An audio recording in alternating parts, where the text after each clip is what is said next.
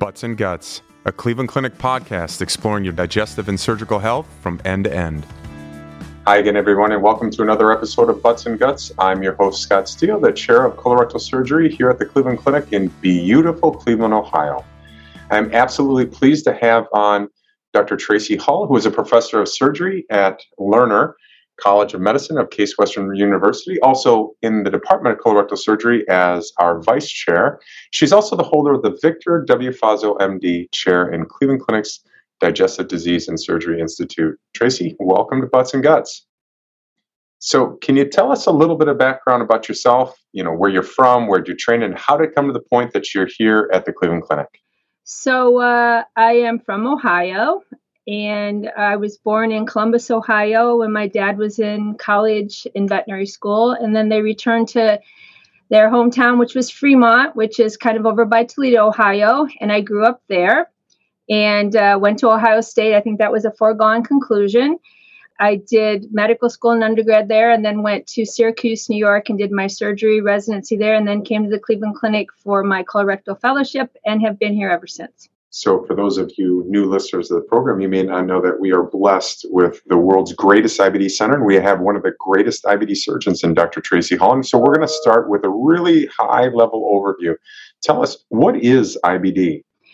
So there's a lot of speculation exactly what it is, but I think the easiest way to think of it is it's an inflammatory condition, just like rheumatoid arthritis is an inflammatory condition. If you develop it, have some kind of genetic predisposition to it, and then you have some kind of environmental thing that sets it off, like some kind of cue. When I was in medical school, they thought it was toothpaste, and we were all afraid to brush our teeth. There have been many things, and nothing has really been absolutely proven to be correct. There's basically two different kinds. There is Crohn's disease, and then there is ulcerative colitis. Crohn's disease can cause inflammation anywhere from your mouth to your anus, but most commonly at the end of the small bowel, called the terminal ileum. Ulcerative colitis, as far as bowel issues go, only is in the colon. It starts at the very furthest part of the colon where it meets the anal area. If it progresses then upstream and stops before it gets in the small bowel. You can also have issues of inflammation that affects your joints and gives you inflammatory bowel disease type arthritis. You can have eye issues. It can affect your liver and cause inflammation in your liver and other problems there. So there's other areas that the inflammation can affect that is still considered inflammatory bowel disease. You touched on a couple of the things that I was going to ask you, but just tell me, does everybody fit nicely like a hand into a glove in terms of the different types of IBD, or can you have a little bit of a mixture of both? And in really rough over terms, how common is IBD? It's like every other medical illness. People can have variations of the theme. So are there people that may have a little inflammation in their terminal ileum and we still think that they have ulcerative colitis, a little small bowel disease? Possibly. I think we start getting concerned as far as when we do surgery, when they have things that aren't exactly as we feel like the textbook is written. But I think that it's like every other disease. It is not exactly follow one little script or one little algorithm. So we used to say that inflammatory bowel disease was, particularly Crohn's disease, more common when I was in medical school in the 80s. We said more in southern United States, not so much in the north, more common in the cities and not in rural areas. And there was a lot of speculation, does a lot of the cleanliness we do and the wiping of desks and all that, is that what is leading to some of this? I don't know. We used to not see it in what we would have termed developing countries. But now we're seeing it everywhere. It has a little bit of a different genetic flavor in different places. For instance, India and Egypt, they may see more jejunal disease overall than we see. So I think there's a little genetic variation to it in that respect. Crohn's disease is increasing in number. Ulcerative colitis is either holding steady or increasing a little bit. So let's go into a little portion that I like to call truth or myth. Truth or myth? Inflammatory bowel disease, IBD, and irritable bowel syndrome, IBS, are the same condition. Truth or myth? I think we can comfortably say that they are not. It doesn't mean if you have irritable bowel, you can't then have inflammatory bowel disease. However, a lot of patients, it's sometimes very difficult to make the diagnosis. And unfortunately, a lot of patients are labeled as having inflammatory bowel disease, and they really have, or have irritable bowel syndrome, IBS, and they really have inflammatory bowel disease, and it will delay sometimes the treatment or moving things forward. So, yes, you could have both. They are definitely not the same. Truth or myth? One of the topics we're going to get into a little bit today is women who have IBD have reduced fertility. So when you think of fertility, you think of how many children a woman would have, over her biological ability to have children. And it's a much bigger discussion than that. Women certainly have the ability to have children in the same number. They may not have the same sexual desire if they have active inflammatory bowel disease. We know that surgery does decrease the ability to become pregnant and have to resort sometimes to assisted reproduction. Your ability to have children throughout your lifetime is about the same. The fertility is about the same. The fecundity, how easy it is to get pregnant, that may be more of a challenging thing. Let's talk about that aspect too. So what are other aspects, including the treatment of IBD, that may affect fertility? So one of the questions that comes up a lot is, well, if I take this medication, is it going to affect fertility versus surgery? Is there some surgeries that we do in IBD that may affect fertility? How do you go about counseling? What amounts a lot of times into young patients about these scenarios? Exactly. Very commonly, it's young people that are affected with this, and they're really important decisions that they have to be thinking about. So I think you have to, if we're going to think broadly, you have to think about all the things that go into sexual function, which is desire, which I just alluded to. And we know that people that are truly ill with inflammatory bowel disease have less desire. So therapy will help them if patients are interested, men and women, interested in becoming parents. Sometimes we have to adjust their medications. When you talk about Crohn's disease, some patients with Crohn's disease, their disease goes into remission when women are pregnant for whatever reason. So there's lots of different things. We know that for inflammatory bowel disease, as far as a pelvic pouch, so we're talking about ulcerative colitis and having surgery, we know that if you're medically treated and stable, about 90% of women are able to achieve pregnancy. And it is probably about 40% in women after they've had a pelvic pouch. So we know that there are things that occur when we do surgery that are detrimental to be able to achieve pregnancy. A lot of those are felt to be related to scar tissue around the tubes and the ovaries, things like that. One of the difficulties with that is, when you look at some of the studies that look at minimally invasive, like a robot or a laparoscopic approach versus an open approach, while we can document that the adhesions are definitely less in the minimally invasive approach, the chances of becoming pregnant with unprotected intercourse for a year are similar in the two groups. There's so many things we don't understand that we are still trying to study. So one of the unique aspects about being here at the Cleveland Clinic is we have the ability to have multidisciplinary clinics, multidisciplinary conferences, and for both IBD as well as cancer, we have a whole network of people who are interested in this topic, the idea of preserving fertility, preserving fecundity in our patients. So what are some of those unique approaches, those unique aspects that we have in order to address these issues? So we think about it right from the get-go as surgeons, particularly. Number one, before we even do surgery, we think about it.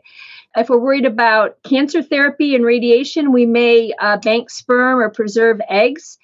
So we have that capability to do those things. I know that most inflammatory bowel disease patients, that's not top of the idea about having radiation therapy before you would have treatment. But There is a growing number of young people that are getting colorectal cancer that we're worried about that. So we think about those things right from the get-go in young people. Transposition of ovaries, all kinds of things. So that's even before we think about surgical intervention. So when we're thinking about surgical intervention, we are very cognizant of trying to not be touching the ovaries and the tubes in women, where the nerve structures are in women and men, to preserve the ability to be able to have reproductive capability. So we're constantly thinking about that in the OR, and that is top of the mind as we're doing surgery. So we're thinking about those things.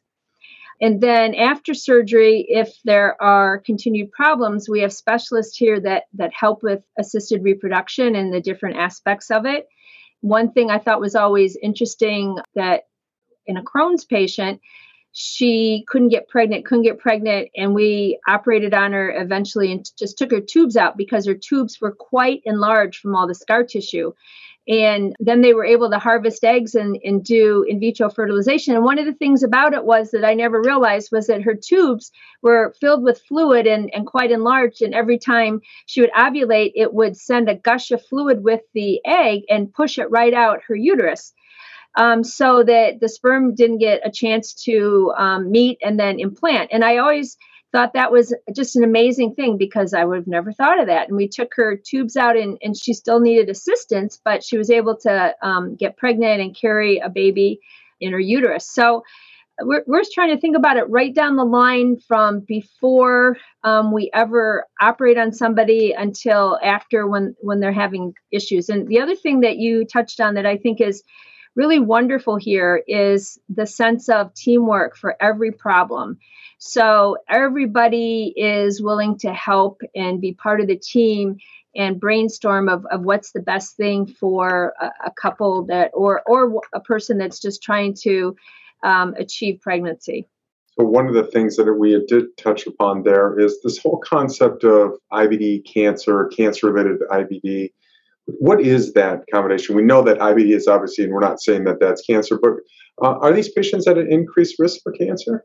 So in ulcerative colitis, which is, as you might recall, I said only affects the colon, after 8 years, we really start to, even if they are relatively stable on their medications, we really start to follow them carefully with colonoscopies and biopsies because the risk of cancer does go up.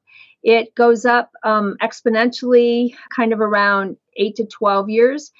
And it doesn't mean that every patient needs to have their colon out, don't get me wrong, but we follow them carefully and we're looking for biopsies of precancerous changes. And yes, they can get cancer. That's why we follow them. And some patients unfortunately have it earlier than others, but the goal is to not do unnecessary surgery, but to find it before it turns into a problem.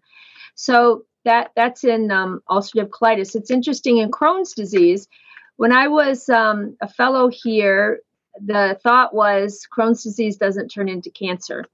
And that also is not true. I think that there's many aspects of this that can be leading to it, the chronic irritation of the inflammatory process. Or as people get older, some people just develop cancer. The risk is true for the normal population. So for Crohn's disease, yes, they can develop cancer. The other thing about Crohn's disease that I mentioned is you can have it in your small bowel.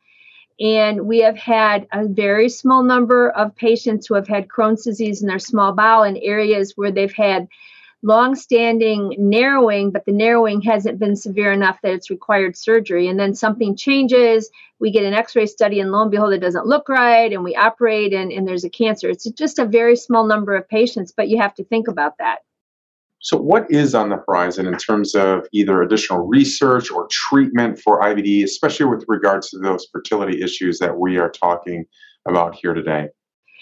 So I think the biggest thing is good medicine to put us out of business as surgeons. I think that we have had a decrease in the number of people that have required surgery for ulcerative colitis and pelvic pouches over the last 3 decades. We have been blessed with better medications. It isn't everybody. It doesn't take care of everybody, but I think that is really exciting. And I'm hoping that in the future, we'll do even less surgery. And I know that sounds silly coming from a surgeon, but these patients, they suffer a lot. And I'm hoping that particularly ulcerative colitis and Crohn's both, that we can come up with better treatment. So that's the first thing. We went many years and had just steroids and Imuran, which was okay, but medications are just so much better now. So that's as far as prevention, or not prevention, or heading it off at the pass, or treatment, or however you want to look at it. People are looking at so many different aspects of the whole gambit of the disease.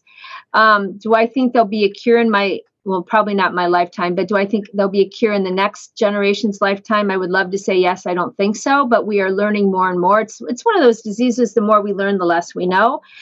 So I think that makes it even more difficult to wrap our head around. As far as fertility, as I said, we're aggressively pursuing as much minimally invasive as possible, because I think even though our studies don't show that the fecundity, the ability to get pregnant in a year with unprotected intercourse is different, I think as we go along, it may be different. I think that we are so early in looking at some of these studies, and our follow-up could be longer. These are young people, and they have still many years of reproductive possibilities. I think that our ability to work with the reproductive specialists is improving. Heavens, here we've done uterine transplants, and then had women that had babies who have had uterine transplants. I mean, I've seen pictures of these babies. That's like a miracle. We are like trying to push the envelope in so many different ways in reproductive health, and how women who desire pregnancy can achieve that. So I think that in those aspects, it's just going to continue to really continue to grow. We have to think of men, because if you do surgery in men, there can be issues with reproduction. And I think that we have gotten better about harvesting of sperm. There's some very technical ways that they can do it when a man has an orgasm and the sperm doesn't come out the penis like it's supposed to. And I think in the future, those ways, there's people that are very passionately studying that. And I think those different treatments are also going to gain more and more acceptance as more and more young people seek treatment for it. If I'm a young patient, a young woman, for example, that has had a pelvic pouch procedure where the rectum, the colon's removed, and the new rectum, the J pouch or one of the pelvic pouches is made, and now they're pregnant. I know we can't lump everybody together, but do you have any thoughts about carrying that pregnancy, vaginal deliveries, how it affects the pouch, the function during that? That's a common question that's asked. And do you have any advice there? Yeah, so let's back up one step and think about, because this is where we get a lot of questions too. Number one, people that have a bag on the outside and an ileostomy. And these women get pregnant, and I get a lot of inquiries from their obstetricians. What should we do with this woman who has an ileostomy? Oh my goodness, how is that going to happen? So the uterus is slow to become enlarged, which is wonderful. And so it just pushes the ileostomy up, and it usually just stretches it out, just like you stretch skin out. Same thing with the pelvic pouch. It just pushes it more up and out of the way. Both groups of women, when they're pregnant, women with stomas have to empty them a lot of times more frequently. They may have to change their external pouch more frequently. Patients with J pouches may have to go to the bathroom more frequently. But after they've completed their pregnancy and their hormones are back into a more homeostatic nature, they both tend to go back to the function very close to what they were before, and our studies show that. Delivery is very controversial. So the woman who has Crohn's disease that still has her anus intact and does not have a stoma and has anal disease, I think most people would recommend that woman have a C-section, because if she tears into her diseased anal canal, getting that to heal, that might be the beginning of a permanent bag on the outside. A woman that's had her anus removed for medical reasons and has a permanent ileostomy, if she would tear, typically that isn't as much of a catastrophe, and that will heal. So that's how I look at those two instances. As far as a pelvic pouch, poop that comes out of a pelvic pouch is never solid. It's like pudding. The best it is like thick baby poop. So the anal muscle has to be as strong as possible. When we've looked at women who had C-sections versus vaginal deliveries in the short term, their problems with fecal incontinence after they're back in their hormonal homeostasis is the same. However, when we do really thorough studies, the women who have vaginally delivered have a significantly higher proportion of anterior sphincter defects that may not be noticed at the time of delivery because they're young and their muscles otherwise compensate. And what's going to happen to those women over time, we don't know. We are very cautious about what we recommend at the clinic, and I have a very low threshold to recommend a C-section. I've had multiple women tear into their anal area, and fixing that is almost impossible. So I would tend to encourage people more on the side of having a C-section, and that's kind of been the tradition we've had here. We have a very strong, as you know, pelvic floor section, and we take care of a lot of women with fecal incontinence. You know, the problem over time with men, but women, because that's what we're talking about, is the issues of fecal incontinence that become a problem, particularly as they age. And you need those great anal sphincter muscles for a pelvic pouch for good function. Again, this controversial issue raises the importance of having these discussions early on in the pregnancy with all parties that are involved. So we always like to get to know our guests a little bit better. So we're going to switch over to some quick hitters. First of all, what's your favorite food? Lobster. What is your favorite sport to play or to watch, or both? Ohio State football. Touche, go Badgers. And what is, you've traveled around the world being asked to be a global speaker. What is your favorite travel spot that you've had? To go and speak, my favorite travel spot has been many different places in Poland. And then finally, you said you're an Ohio girl, and you've been here up in Northeast Ohio for quite a while. So what do you like about Cleveland? Cleveland's like a sleeper city. We have a lot of really great things to do here. Our museums, this used to be a very rich city. We have museums that have endowments that are absolutely fabulous. We have the second largest section of Broadway outside of New York City in downtown Cleveland. We have beautiful parks that surround our city that you can enjoy, and so many different aspects of it. We have a lake, and the lake now is clean and you can swim in it. I love to fish for walleye. You can fish for walleye in the spring and early summer. There is just so many things that you can do. You can live in a house and you can have a yard. And during the pandemic, I've gotten lots of patients from, for instance, New York City, because people could work remotely and they needed a place that they could have a yard for their kids. So Cleveland's got so much to offer. So final take-home message for our listeners regarding either IBD or this concept of IBD and fertility. It's a team effort. You have to have a good team approach with your doctors, and you have to feel comfortable that they're listening to you and that your expectations and goals are being heard. They may not be able to be reached, but I think that the ability to really have a good team of doctors taking care of you is important in this day and age. That's fantastic stuff. And so to learn more about IBD treatment at the Cleveland Clinic and to download a free guide, please visit clevelandclinic.org/IBD. That's clevelandclinic.org/IBD. And to speak with a specialist in the Digestive Disease and Surgery Institute, please call 216-444-7000. That's 216-444-7000. And remember, it's important for you and your family to continue to receive medical care, regular checkups and screenings. And rest assured, here at the Cleveland Clinic, we're taking all the necessary precautions to sterilize our facilities and to protect our patients and caregivers. Dr. Hull, thanks so much for joining us on Butts and Guts. Thank you very much for having me. It was a pleasure. That wraps things up here at Cleveland Clinic. Until next time, thanks for listening to Butts and Guts.